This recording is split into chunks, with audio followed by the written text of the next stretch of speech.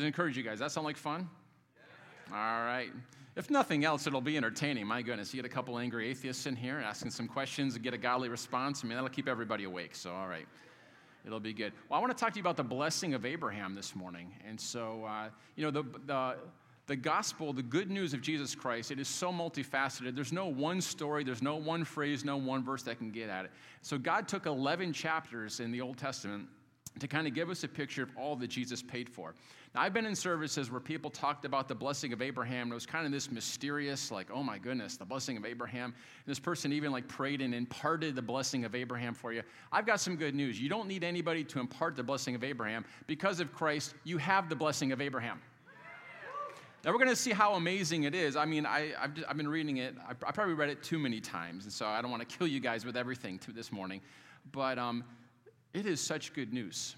It is such good news. Have you ever got something that you didn't pay for?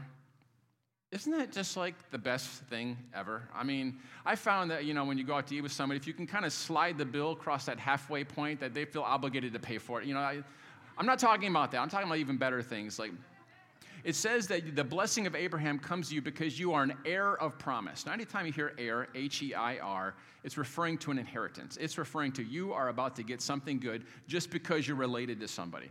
I remember when I was about, 13, 14 years old. This may surprise you, but I wasn't really like an outdoorsman growing up, a woodsman, hunter-gatherer, redneck. I wasn't really that. I may look like it, but, I really didn't grow up like that. And so, the country clubs, we gathered things from the buffet bar and things like that, so I kind of did that. And so my Uncle Ed lived just a blessed life. He was shot down in World War II, survived. He was a war hero. He got the MVP. He got the MVP of the first Rose Bowl for the University of Michigan. And so, so he just lived an amazing life. And so, when he got older, his job was he worked for General Motors.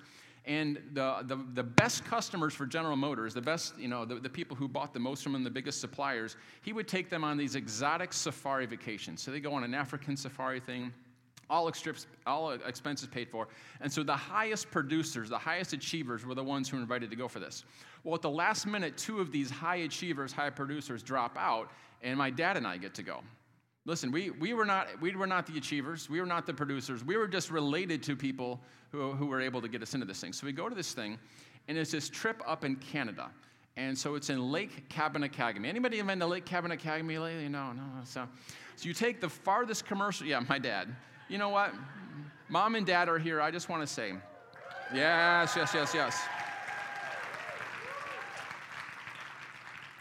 I feel grateful to you for my life, actually. And so, I was just thinking, I've had lots of mentors and spiritual influences, some that I've met, some that I haven't met, Bill Johnson, Andrew Womack, John G. Lake, John Wimber, people who even came before me that I've been mentored through their books. Lots of influences, but I was thinking this morning just how thankful I'm. The greatest influence in my life spiritually has been Mom and Dad. And so I'm so glad you guys are here. And you guys have just left an inheritance that I didn't have to pay for. So thank you for that. So Dad and I, we get it. Yes, thank you, Jesus. God knew I needed to be put in a Christian family because I needed all the help I could get. Okay. So we get invited on this vacation. So we take the commercial plane as far north as you can in Canada. It's like the farthest reaches. And then once we get there, we had to take a pontoon plane, which that's a whole adventure of just, drop in there. So we take it out to this island. So it looks like it's going to be remote. We get on the island. On the outside, it looks rustic. We see these log cabins, but on the inside, it's a 5-star hotel on the inside of this log cabin. And so we were told, you don't really need to bring anything, just bring some change of clothes. And so we get there. I was kind of going through my Rambo stage, at Rambo 2, First Blood. First Blood was the first one. Whatever Rambo 2 was, that one came out. I remember my friends and I were super into the Rambo knives, and so we get there, and they're like, it's going to be a fishing trip. And we didn't bring any fishing gear. So we go into this store, and they said, pick out whatever you want. And so we get rods and reels and tackle boxes and fillet knives, which was like the greatest thing. So we get this entire, the finest equipment. We get all that. Here's the problem. We don't know how to fish. So here's what they do, is they give us a personal guide. So my dad and I would get a boat that we don't have to drive. They give us a guide. He is baiting the hooks for us. Do you know how much I love that? That is the life I was meant to live. And I'm not touching these little things. And so, they're doing the hook so it doesn't get their spine, so the thing's still wiggling. So we're out in the middle of just this glorious nature, this peace, tranquil lakes surrounded by mountains. We're seeing bald eagles, flying by. It was just an amazing thing. So we are catching the fish. It was literally one of those things, as fast as you could throw the hook in, you're getting them now. I don't know how they stocked this lake or whatever, but it was just a miracle. And so when you would catch the fish, the guide would take the fish off of the hook for you. And then we would drive to this other part of the island for lunch, and they would fillet the fish that you had just caught for you and then feed it to you. I still had to pick it up and feed it myself. I was kind of disappointed at that. But then at dinner we would, they would have this, just amazing chefs come in and make us these amazing meals. And so the life I was meant to live. If I'm going to go fishing, that's how I want to do it. But I want you to see this. Like, we did nothing to earn this trip. Like, we weren't the highest producers. We didn't bring millions of dollars into GM. We didn't know how to fish. It wasn't, by the way, any guesses on who caught the biggest fish of the thing there? Yes, it was me. The favor of the Lord, once again. And I love those environments where you get what you don't pay for. And that's what inheritance is all about. And actually, that's what the Christian life is all about. Now, there's one view of the Christian life that's painted that it is up to you, and that's called the law. And a lot of times, here's what happens, is you can hear 10 messages on the grace of God, on the goodness of God, and you can hear one message with mixture, and it can take you right back to law. It can put you under that condemnation. You know what the Bible calls the law? The ministry of death. It's interesting. When you look in Hebrews 11, you see all these miracles of Moses. By faith, Moses did this. By faith, and names all these miracles. There's not one miracle that happens that's named there after the law came. It was easy to believe when there was no law, but once the law came, they're complaining all the way from Egypt. They're delivered from Egypt, complaining, what do you do? Bring us here to die? God parts the Red Sea, does a miracle. Oh, we're going to starve to death. Brings the food. What are we going to do? We got no water to eat. God just does miracle. They complain, miracle. The law comes, they complain, 3,000 people die. Are you guys seeing that there's kind of a difference between the way it was before the law? I got some good news for you. God has taken the law off of us. We're the ones who keep putting it onto us with our sin consciousness. God does not want you sin conscious. He wants you son conscious. And when it says, when you recognize what the Son has done, it says you're going to receive an abundance of grace. You know what abundance of grace means? You recognize, I need grace. I need grace. And when you keep receiving this grace, you have an abundance of it, and it causes you to reign in life. Listen, a Christian burns through grace the way the space shuttle burns through fuel trying to get out of the atmosphere. It is burning through grace like crazy. The more you become mature in Christ, the more grace you will need, not the less. The more you're recognizing, I need him. I need him. We're going to look at the life of Abraham here, and I'm going to give you something here. Every time Abraham encounters the Lord, he builds an altar. Just throughout this thing, Abraham built an altar. Abraham built an altar. Listen, every time you encounter the Lord is to show us how awesome he is, and it makes us even more dependent upon him. We go lower. I know it doesn't make any sense. I think sometimes God's goodness comes into our life and we begin to expect it and get less thankful and just think these things come in rather than more dependent on him. The more dependent we become on him, the more offense he can go in our life, the more he can come into our life when we're more dependent. So every time you encounter the Lord, there's something that needs to happen to us where we slow down and we thank him and we say, wow. We get a clearer picture of who he is, and we go lower so that he can become bigger. All right, you guys ready? Let's just review a little bit here. We've been talking about the new covenant for about 10 years now here at Zion. And my plan is to keep on going, if that's okay with you. But I just want to help you see the contrast. And we've talked about this the last couple of weeks here in a little bit. In the first miracle of Moses, he turned water into blood, resulting in death. In the first miracle of grace, Jesus turned water into wine, resulting in life and celebration. Huge contrast. In the Old Testament, if you touch a person with leprosy, you became unclean. And the New Covenant, when you touch a person with leprosy, they become healed and whole. The Old Covenant was made between God and man. The New Covenant is made between God and Jesus, so there's nothing you and I can do to screw it up. It's interesting, in the Old Covenant, Moses only got to see the backside of God because in the Old Testament, he was always leaving. Under the New Covenant, the Father ran to the Son, hugged his neck, smothered him with kisses because he was welcome into the presence of his Father. It's a different covenant, gang. The Old Covenant, God says, I will bless you not on the basis of your performance. Oh no, I'm getting this wrong. I'm almost reading it backwards here. I like this. Under the law, God said, I will by no means clear the guilty, but I will visit their sin to the third and fourth generations. Boy, I hear so many people talking about generational curses, fighting for the right to be cursed. Enjoy your old covenant. Under grace, God says, I will be merciful to their unrighteousness, and their sins and lawless deeds I will remember no more. For God to remember your sins, he'd have to forget about what Jesus did.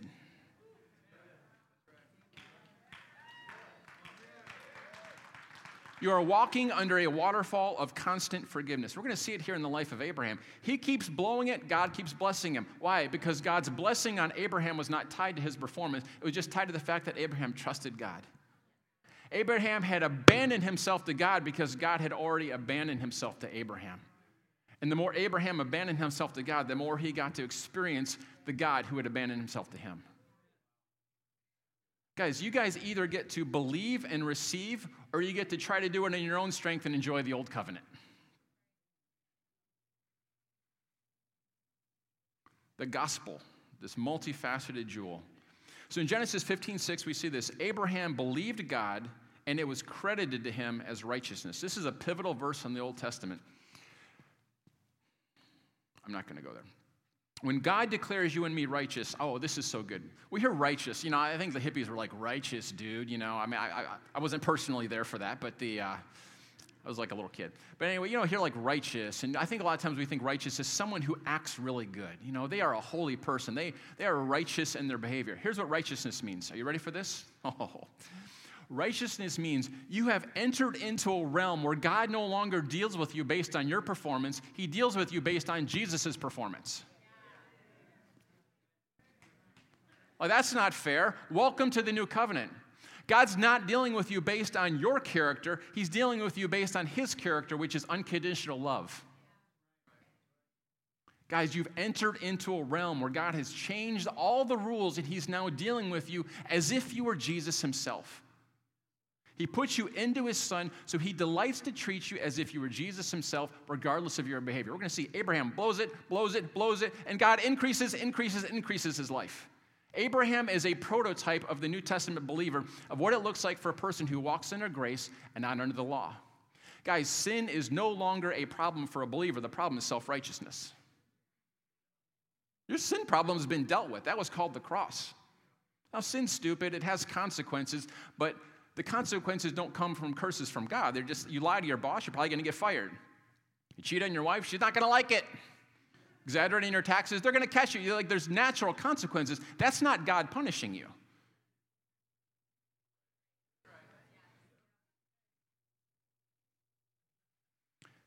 Sin is no longer a problem for the believer. Self-righteousness is.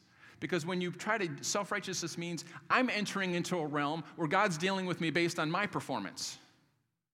Son righteousness is I've entered into a realm where God's dealing with me based on Jesus' performance. And the way I stay here is I just simply believe. I'm not just saying we're sitting on the couch all day and just thinking awesome thoughts and like blessings are just flying into us. Right believing will produce right behavior. You know, Abraham is described as the obedience of faith. Obedience just simply takes what Jesus paid for and brings it in there. It doesn't bring anything new. When God whispers something and I obey, I'm stepping into it, but it didn't make it appear. All these good things happened at the cross. So let's get some pictures of this here. The blessing of Abraham. Galatians chapter 3, verses 13 and 14. Christ redeemed us from the curse of the law by becoming a curse for us, so that in Christ Jesus the blessing of Abraham might come to the Gentiles, so that we might receive the promised Spirit through faith. Did you see that? Jesus became a curse so that you could receive a blessing. Now notice it didn't just say like, you know, hey, you get these blessings. It was the blessing of Abraham. So how many of you realize, I want to know what the blessing of Abraham is if I'm going to be able to walk in it. If you can't see it, you can't believe for it. There's a lot of people who don't know that Jesus actually paid for the healing of your bodies the same way he paid for the forgiveness of your sins. And so therefore they aren't walking in it. I got a friend, he loves to call me and debate me on healing all the time. And I said, hey, have you noticed the people that believe it's always God's will to heal sure seem to see a whole lot more healings than people who don't believe it's God's will to heal? Just take some empirical evidence. Could there be a correlation? I'm feeling extra feisty today, I'm sorry. I think Mary slipped a feisty vitamin in my shake this morning. The blessing of Abraham. Here's the blessing of Abraham in a nutshell. God blessed every area of Abraham's life regardless of his behavior. Like, man, I wish I could have that. You can if you will believe that you are righteous, if you believe you've entered into this realm, if you believe that this is how God is going to treat you based on Jesus, you can enter into this realm where God blesses every area of your life. But when you begin to depend on your own self-efforts, oh, well, if I'm going to succeed in business, I'm going to have to use all this, and this. God give you wisdom on how to do this, and this, but the source of your success will not be this, and this, your education, the marketing class you took, this and this. The source of it will be God himself. Until you get this, nothing will work for you on finances from a biblical standpoint. So in Genesis 15, God gives this promise to Abraham, and it says, Abraham believed God, and it was credited to him as righteousness. He enters into this realm where God is not dealing with Abraham based on his performance. He's dealing with it based on God's goodness and character. It's called grace. I love this. Galatians 3 says that God preached the gospel to Abraham in advance. So we're about to look at Abraham's life, but I want you to get this. Abraham is a living, walking 3D model of what it looks like for a person to walk in grace. Are you ready for Abraham? So here he is, Abraham. In Genesis 11, we've got the Tower of Babel. People were trying to make a great name for themselves. And God comes to Abraham and says, I'm going to make your name great. Here's what happens. He's living in this city called Ur, in this ancient civilization called Chaldea. And we've actually, archaeology has dug these things up. We've got the school books that they read from. And here's what we know, is that this was a sinful society, that you could not even live in the city unless you had dedicated yourself to one of the two demon gods of the moon. So everyone in there is worshiping this moon god, dedicated themselves to demon. Can you see, they're not earning goodness in this situation here? God, I love Acts 7, when Stephen's recounting the story, he says, the God of glory came to Abraham. Here he is, worshiping a moon god. And God says, hey, Abraham, I have got some incredibly good news for you. Abraham, he's married to Sarah. He's childless. And here's what God says to him in Genesis chapter 12, verses 1 through 3. Now the Lord said to Abram, notice, the Bible's going to call him Abram. He has a name change when God makes a covenant to Abraham. Sarai, his wife, goes to Sarah. I'm just going to call him Abraham and Sarah the whole time. You guys okay with this? All right. Now the Lord said to Abram, go from your country and your kindred and your father's house to the land that I will show you. I want you to notice. He wants him to leave his father's household, just take him and his wife. Okay, that's the order there. He's about to blow it on the first command. This is amazing to me. To your kindred's house, to the land that I will show you. And I will make of you a great nation. And I will bless you and make your name great so that you will be a blessing. I will bless those who bless you, and those who dishonor you, I will curse. And in you, all the families of the earth shall be blessed. Doesn't it sound a lot like the new covenant where God says, I will put my laws in your heart. I will put my spirit in you. I will give you. The new covenant is I will. The old covenant is thou shalt not. Thou shalt not. So here comes God to Abraham and says, I'm going to do all this stuff independent of your behavior. And we're going to see it is independent of Abraham's behavior. But God continued to work and bless in his life because Abraham believed God. And it was credited to him as righteousness. And he entered into this realm where God was no longer dealing with him based on his performance, but based on God's character. So Abraham, we're going to see, he wasn't just talking these blessings. They weren't just these intangible spiritual benefits. You're going to have joy and peace, and those are great. But how many of you know we need more than joy and peace to survive on this planet and to thrive? And Abraham's going to have all these blessings come to him. So Abraham leaves, but he takes his nephew Lot with him. God says, I just want you to go, leave your father's household. He takes his nephew Lot. Strike one. What happens under the law when you disobey? You get punished. Abraham lives 400 years before the law given by Moses. Abraham is not under law, he's under grace. So here's what happens. Abraham lies. He doesn't get punished. God provides for him to go into this famine. Here he is. He lies. God continues to provide for him. Now he goes into this land of Egypt because there's a famine. Now listen to what happens here. Abraham's about 75. His wife is 65. Apparently, she is a babe at age 65. We're about to see this king who had beautiful women in his harem thinks that she is so hot, she needs to be in his harem. Is he ready for this? They get to Egypt, and Abraham's nervous, and he says, I know what a beautiful woman you are, talking to his wife. When the Egyptians see you, they will say, this is his wife? Then they will kill me, but will let you live. Oh, those Egyptians, you know. Say you are my sister, so that I will be treated well for your sake, and my life will be spared because of you. Here's the father of our faith, lying. What happens under the law when you lie? You get punished severely. Abraham's not under the law. Let's look at what happens to this liar who's under grace. I'm not suggesting sin's a good idea. I'm just suggesting it doesn't change the way God feels about you or performs towards you when you maintain, I just believe. Thank you, Jesus. Sin's not a problem for the believer or for the person under grace. So here's what happens. So they get to Egypt, they lie, say, this is my sister. The Egyptians give him sheep and cattle and donkeys and servants and camels. She must have been really good looking, okay? Then God sends a curse of diseases because of this event, not on Abraham the liar, but on Pharaoh who did nothing wrong. I'm thinking, you got the wrong man. Pharaoh didn't do anything wrong. This was the custom of the day. God doesn't rebuke Abraham. Pharaoh rebukes Abraham. Listen to verse 17. But the Lord afflicted Pharaoh and his house with great plagues because of Sarai, Abram's wife. So Pharaoh called Abram and said, what is this you've done to me? Why did you not tell me that she was your wife? Why did you say, she's my sister, so that I took her for my wife? Now then, here's your wife. Take her and go. And Pharaoh gave men orders concerning him, and they sent him away with his wife and all that he had. This is kind of like this mini Exodus. He's leaving Egypt with all these treasures. Abraham disobeys, lies, and walks out with blessing. Why? Because he was not being dealt with based on his performance. He was walking in a realm called righteousness where God was not dealing with him based on his behavior. He was dealing with him based on God's love. That's unconditional. You know what unconditional means? Regardless of your conditions, if you're a liar or you're raised in the dead, God's heart towards you is the same. Well, Jim, don't you need to balance it? Nope. As soon as you start to balance grace, you nullify it. Let me teach you how to tell if it's good doctrine or bad doctrine. Good doctrine is if it glorifies what Jesus has done. Bad doctrine, if it glorifies what man needs to now do.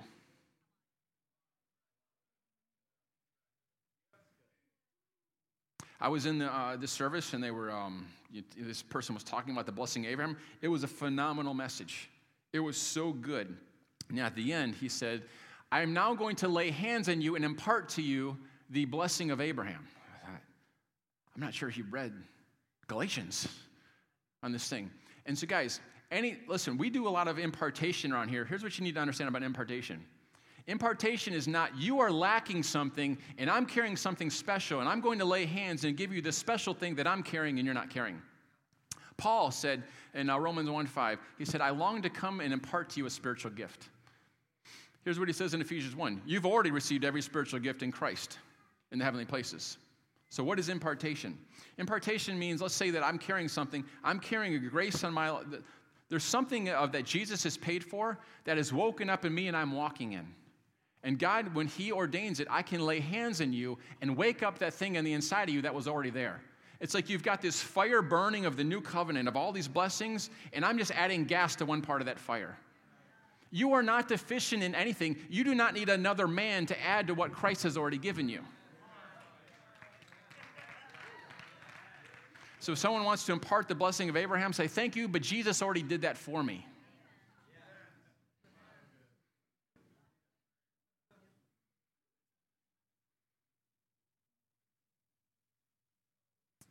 When you're righteous by faith, God does not deal with you based on your faults and your weaknesses. And right after this incident of him lying, it says that God blessed Abraham so that he became very wealthy in livestock and silver and gold. He lies, walks out with treasures, comes out and God multiplies his treasures. Like, man, I wish he would do that for me. This is your inheritance. You're an heir of this same promise. If we can see it, we can believe for it. Abraham was not wealthy because he was a shrewd Jewish businessman. Oh, those Jews. I love it when people are like, oh, this guy's a Jew and he's a believer. Ooh, he's got something special. No, he doesn't. Listen, I love the Jews. They are on the same level playing ground as the Gentiles when they've received the promise of the Holy Spirit, the same blessing of Abraham. They don't have any extra juice than we do. Abraham was not wealthy because he was a shrewd Jewish businessman or because God rewarded his integrity. Abraham was prosperous because God promised to bless him and make his name great. Why was Abraham promising? Why was Abraham prospering? Because God said, I will bless you, and he believed it. How do we prosper? God says, I will bless you, and we believe it. Then ideas come, and we begin to act on those things, and God acts with us. The blessing was independent of Abraham's performance or what he deserved. It was purely the favor of God that made him rich. Well, Jim, these were spiritual blessings. They weren't spiritual blessings, gang. I mean, it specifically says he made him wealthy in livestock and in silver and gold because he knew there would be religious people on Facebook 2,000 years later who are saying all the blessings are spiritual and you're supposed to be dirt poor. Listen, the Gentile church isn't going to make the Jews jealous being broke.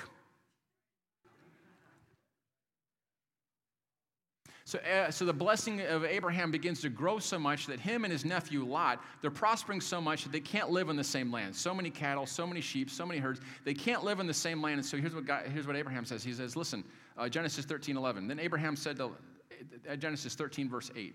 Then Abram said to Lot, let there be no strife between you and me and between your herdsmen and my herdsmen, for we are kinsmen, we're family. Is not the whole land before you? In other words, there's all these enemies watching. Can't we just make a decision between us here? Is not the whole land before you? Separate yourself from me. If you take the left hand, then I will go to the right. If you take the right hand, I will go to the left. And Lot lifted up his eyes, and he saw the Jordan Valley was well watered everywhere. So Lot chose for himself all the Jordan Valley, and Lot journeyed east. Thus they separated from each other. Abraham takes Lot to this hilltop so they can see all the land, and he's like, which one do you want? Do you want the well-watered land with the green pastures, or do you want the desert? Lot's like, I think I'll take the well-watered land. I want you guys to get this. Abraham was so sure that Abraham went out into the desert. Listen, there's no feed stores. The way your livestock is going to survive is on the green pastures. They can't eat sand, all right? Abraham was so sure that God would prosper him no matter what. He went out and he prospered more than his nephew Lot. Guys, that doesn't make any sense in the natural. Welcome to the new covenant. Well, if I do what God told me, listen, he's just saying, believe me. Why could he go into a desert and promise? Because God said, I will bless you. Abraham believed that God would bless him, and it happened. In the natural, it's impossible. It makes no sense. That's a bad investment. If you're going to go and graze in the desert, that's a bad idea, Jim. I feel like you've missed it on that one. The blessing of Abraham covers all of it. After so not long after Abraham and them separate, Abraham, he's living in this town called Sodom. It's part of where he's at. And these 4 kings kick butt on these 5 kings. 4 bad kings, 5 kings. And part of these 5 kings was Sodom. And so Lot and all of his family, they get taken away. So these 4 kings come and kick butt. And when Abraham hears, hold on, my nephew Lot just got taken, all of his family, all of his possessions, and these 5 kings, it says he goes and he arms 318 of his men. So I always pictured this as like 300. It says 318 of his men. Can you imagine how many hundreds of servants he had? I mean, just 318 men trained for war. These are the guys who made him breakfast. I mean, hundreds of servants. We're talking prosperity like crazy. And so he takes these men. I'm picturing them as like ninja samurais. Like these guys, these 318 guys, they go and they open up a can of whiptail on these 4 wicked kings. Bad. Ooh, bad whiptail. And but here's what it says. When God recounts this incident, he says, it was I who gave you victory. It wasn't that Abraham, in his natural strength, had these elite fighters with these secret Chinese throwing stars and, they're hiding in trees and getting these people. There was none of this. It was God who caused. Part of the blessing of Abraham is God will fight on your behalf. 318 versus 4 kings, bad idea. That's a bad investment.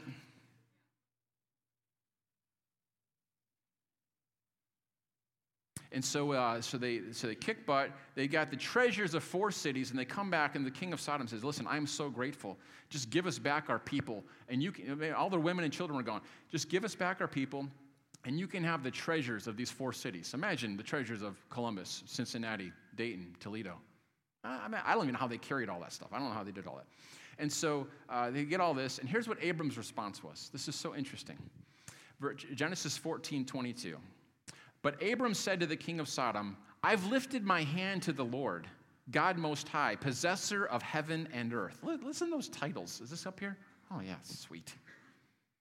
That I would not take a thread or a sandal strap or anything that is yours, lest you should say, I'm the one who made Abram rich. I will take nothing but what the young men have eaten and the share of the men who went with me. Let Aner, Eshcol, Mamre take their share.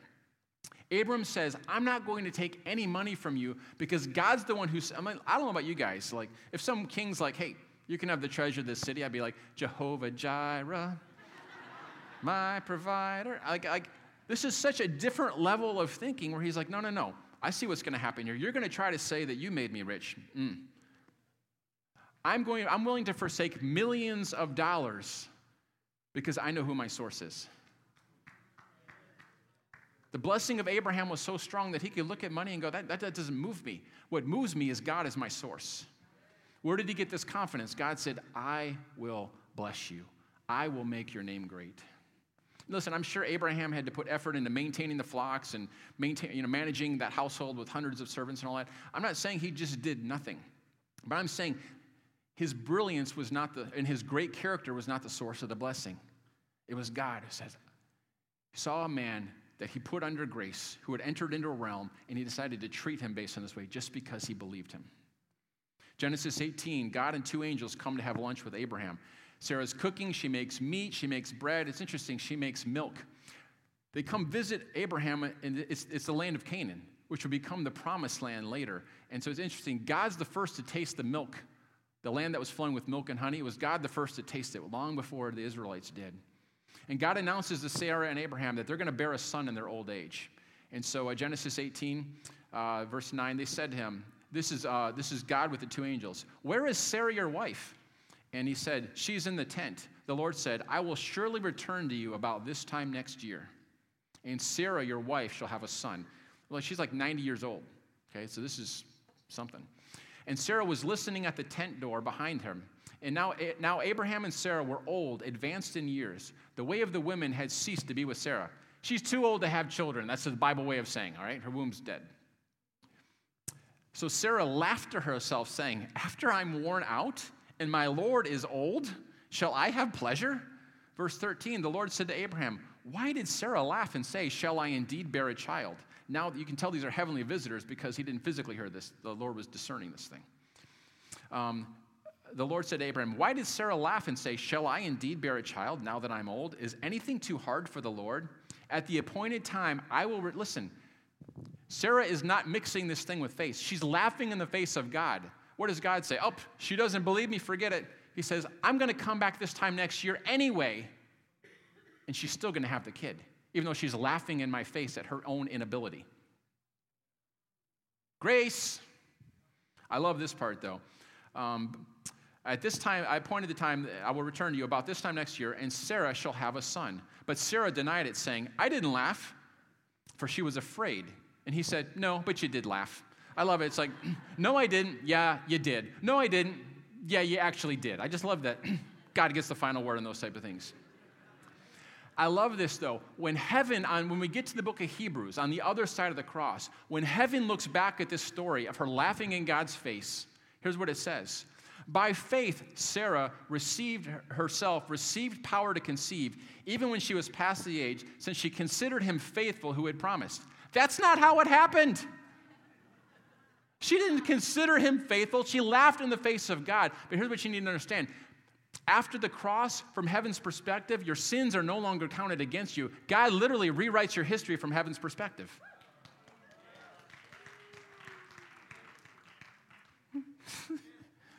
By faith, Sarah received. No, she didn't. She laughed in God's face, but she was under grace. It's important to note that Sarah's lack of trust in God did not remove her from God's purpose in her life. Can we just break it down here? Your lack of trust in God does not change his plans and purposes to bless you. She tried to make the promise happen in her own strength. They had the Ishmael. They had another son through the servant. God does not give up on you when you fail or falter. He took it all into consideration before he ever chose you. He's like, yep, these people are going to be a hot mess. They're going to be blowing it like crazy. I better stick them in this realm called righteousness. He planned the whole thing. Oh, my goodness. Listen, we are all like Sarah. We hear prophetic words and we manipulate them and try to make them happen. Don't look at me in that tone of voice. We judge his promises to be impossible. We inwardly laugh and think, you got to be kidding. Someone speaks a prophetic word over you, read a promise in the Bible. That doesn't apply to me. We all laugh in God's face, and he's still kind to us as he was with Sarah and includes us in his divine purpose. Listen, like Sarah, many of you 1 year from now will look back and see that your impossibility has been turned into destiny. This time, next year, that impossibility that you're laughing at will be turned into destiny. Years later, Abraham, so here he is. He's 100, Sarah's 90. Apparently, she's still hot. I'm not sure how this is happening. But they go to King Abimelech. And Abimelech, so here it is again. But God came to, so Abraham says, she's my sister. Lies again. Abimelech's like, she's hot. I want her. Genesis 20, verse 3. But God came to Abimelech. Are you guys seeing Abraham hasn't performed perfectly here? But God came to Abimelech in a dream at night and said to him, behold, you are a dead man because of the woman whom you have taken, for she is not your wife. You've got the wrong man again. Abraham was the liar, and Abimelech's getting rebuked. The blessing of Abraham. Now, Abimelech had not approached her, and so he said, Lord, will you kill an innocent? He hadn't slept with her yet. So he said, Lord, will you kill an innocent people? Did he not himself say to me, she's my sister? And I said, hey, she said, he's my brother. In the integrity of my heart and the innocence of my hands, I have done this. Then God said to him in a dream, yeah, I know you've done this in the integrity of your heart. And it was I who kept you from sinning against me. In other words, I'm the one to make sure you didn't sleep with her. Therefore, I did not let you touch her. Now then, return the man's wife, for he is a prophet.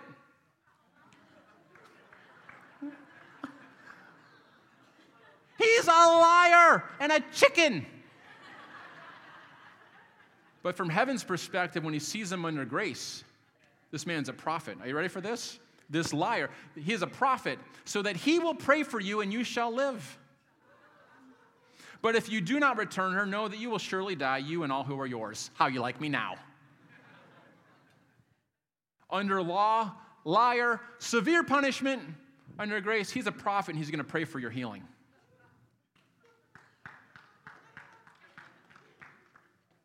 Man, I wish I had the blessing of Abraham. You do, if you're united to Christ.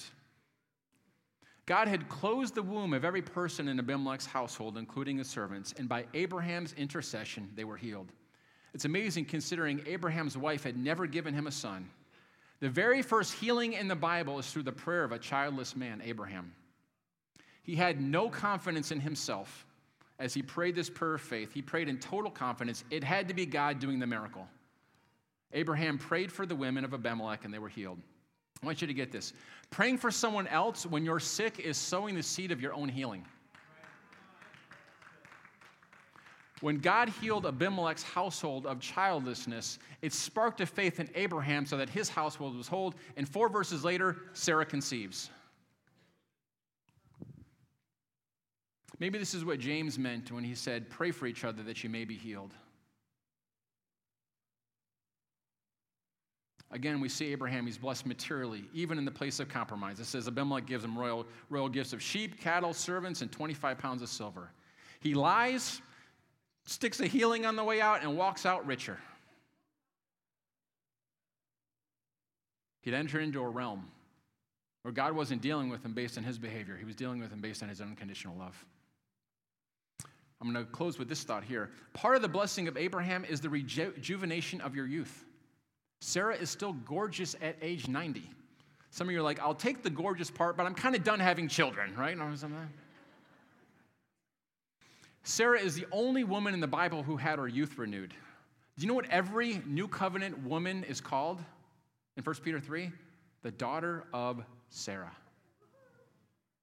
Not the daughter of Mary, not the daughter of Deborah, not the daughter of Esther, not the daughter of Ruth, the daughter of Sarah. Part of the blessing of Abraham is the rejuvenation of youth. Listen, I've seen some elderly people in some pretty good shape. Grandma Baker, my grandma, she turns 100 this week. She's amazing, still drives. Yeah, Dad just told me, her lease ends in June. She's thinking about what kind of car she wants to get. I love that. She still drives, lives by herself, shops almost every day. Dad says she has a closet full of clothes with tags hanging off them that she's never worn. She loves to be stylish, and she's just super cute. She's about this tall. I don't know. She's under 5 feet. She's super cute. And she wakes up every morning and says, "Good morning, Lord." And she says, the Holy Spirit says, "Good morning, Violet." Or, "Good morning, Vi." He calls her Vi. Her first name is Violet. I remember when Grandma was in her 70s, she was in a tennis league. And she was playing doubles, and her tennis partner dropped out. So I'm like in college, and she asked me to come play. And I'll be honest with you, I was like a god among insects on that tennis court, playing against those senior citizens.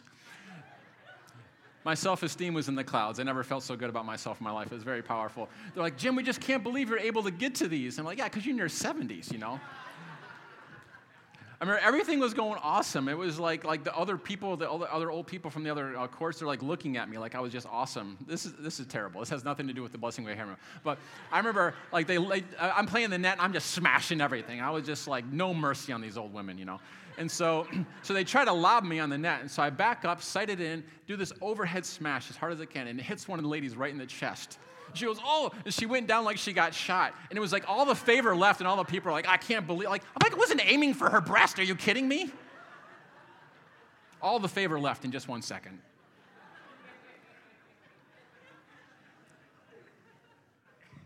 The blessing of Abraham is not some magical impartation. It's not something extra that you don't have, but if you will pray enough and fast enough and read enough and do enough, then no. Jesus already prayed and fasted and did enough. So that the blessing of Abraham can come to yours by promise. You are an heir. Here's how he walked into this. It said Abraham believed God. I want you to just get this picture. Believing God to enter into this realm called righteousness doesn't mean I take these outer facts and I believe them. It means to put your confidence in, to trust completely. Here's how Romans put it: fully convinced. I'm relying upon, I'm believing in. All of my eggs are in God's basket. Trusting completely in God as my source is plan A. There is no plan B.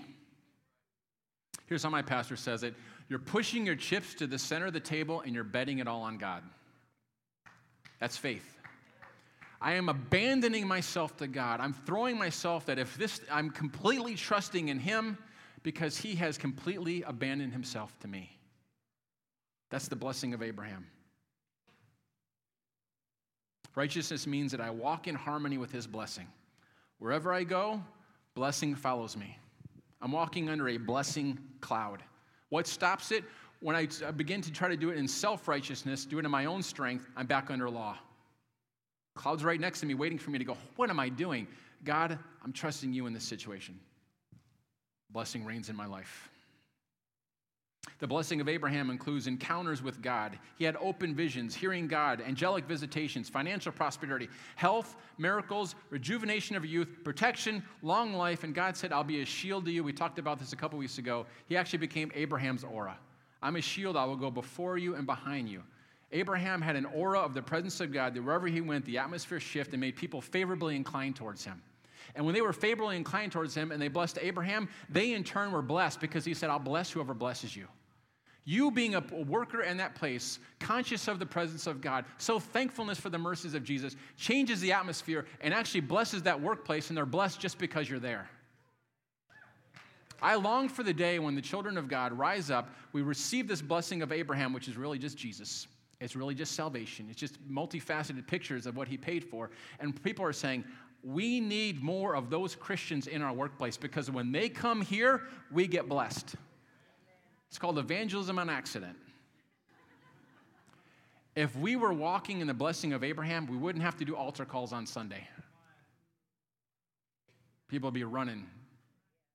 What is it that you got in your life? I'm challenging you to become favor conscious, not sin conscious. Son conscious, righteousness conscious. God, I've entered into a realm. You blow it, you feel horrible. God, I've entered into a realm. And when you're at your worst, he's at his best. And he comes to you in that sweetness. So if we can have the ushers come forward, we're gonna seal this with communion in kind of a fun way here. So if, ushers and usherettes, this is 2019. We got usherettes, and so I know it was a little long, but thanks for your grace. Since you didn't have much say in it. Thank you.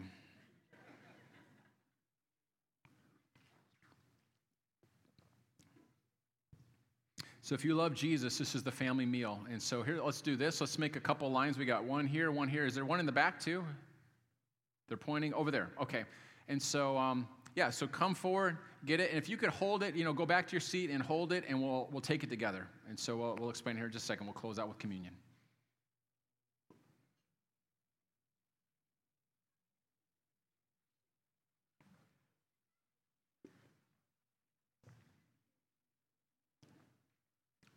Hey, Roger, could you grab this one and do another?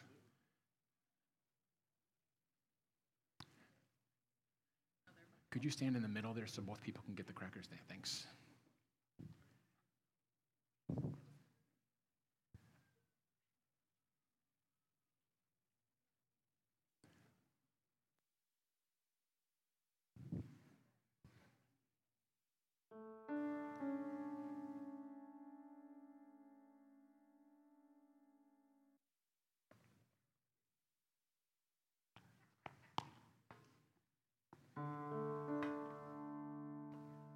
You're allowed to have laughter and joy on your way to communion, just so you know.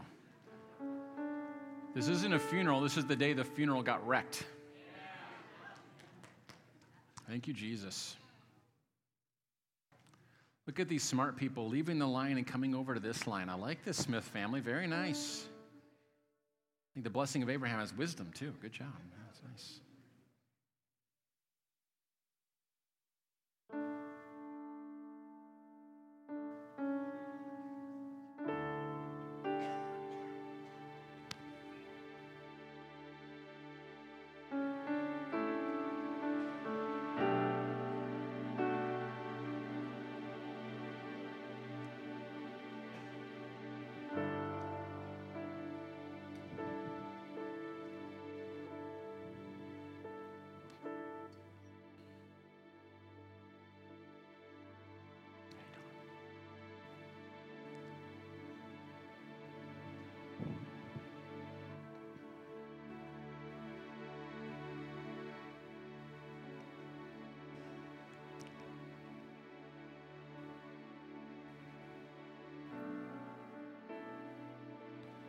I'd like to say happy birthday to my eldest son today. He's 22. Thank you, dude. Done nothing but bring joy and honor to our lives, bud. And yes, ladies, he's single and will be interviewing applicants next week after church on Sunday at the table in the back. Bring your A game. Just kidding, just kidding. You will be judged based on your performance, not based on... Jesus. Hey guys, if you want to just come on over here, it looks like this line's kind of, or do you want to scoot over maybe?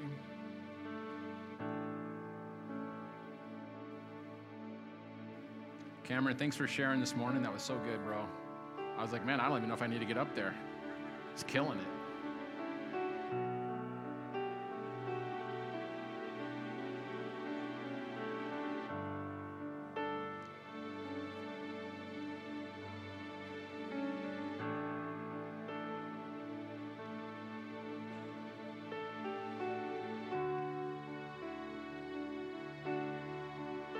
Lots of cute babies in here.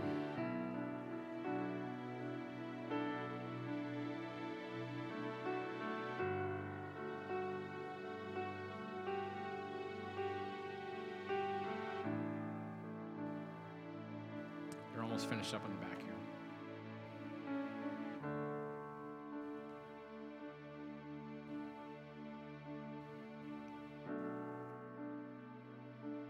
So you guys may already know this, but the entire Old Testament points to Jesus.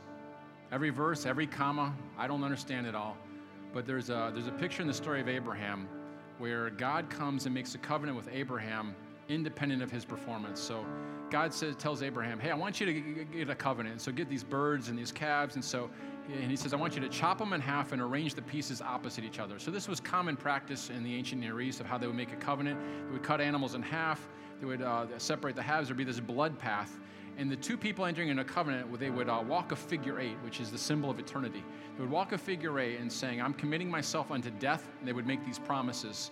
And the picture is if we break this covenant, that we will be torn to pieces the same way that these animals were. So Abraham's getting ready to enter into a covenant with God, and God causes Abraham to fall into a deep sleep. And God comes in the form of this burning, smoking torch, and he alone passes between the pieces of the animals. I want you to get this. God was saying this, if man breaks this covenant, I myself will be torn to pieces.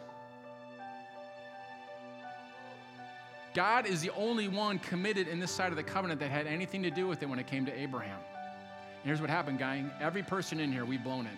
We've sinned. We have fallen short. And 2,000 years ago on the cross, on Good Friday, Jesus himself, God himself, was torn to pieces. God kept this covenant so that we could continue to enjoy the blessings that God promised to Abraham and many more.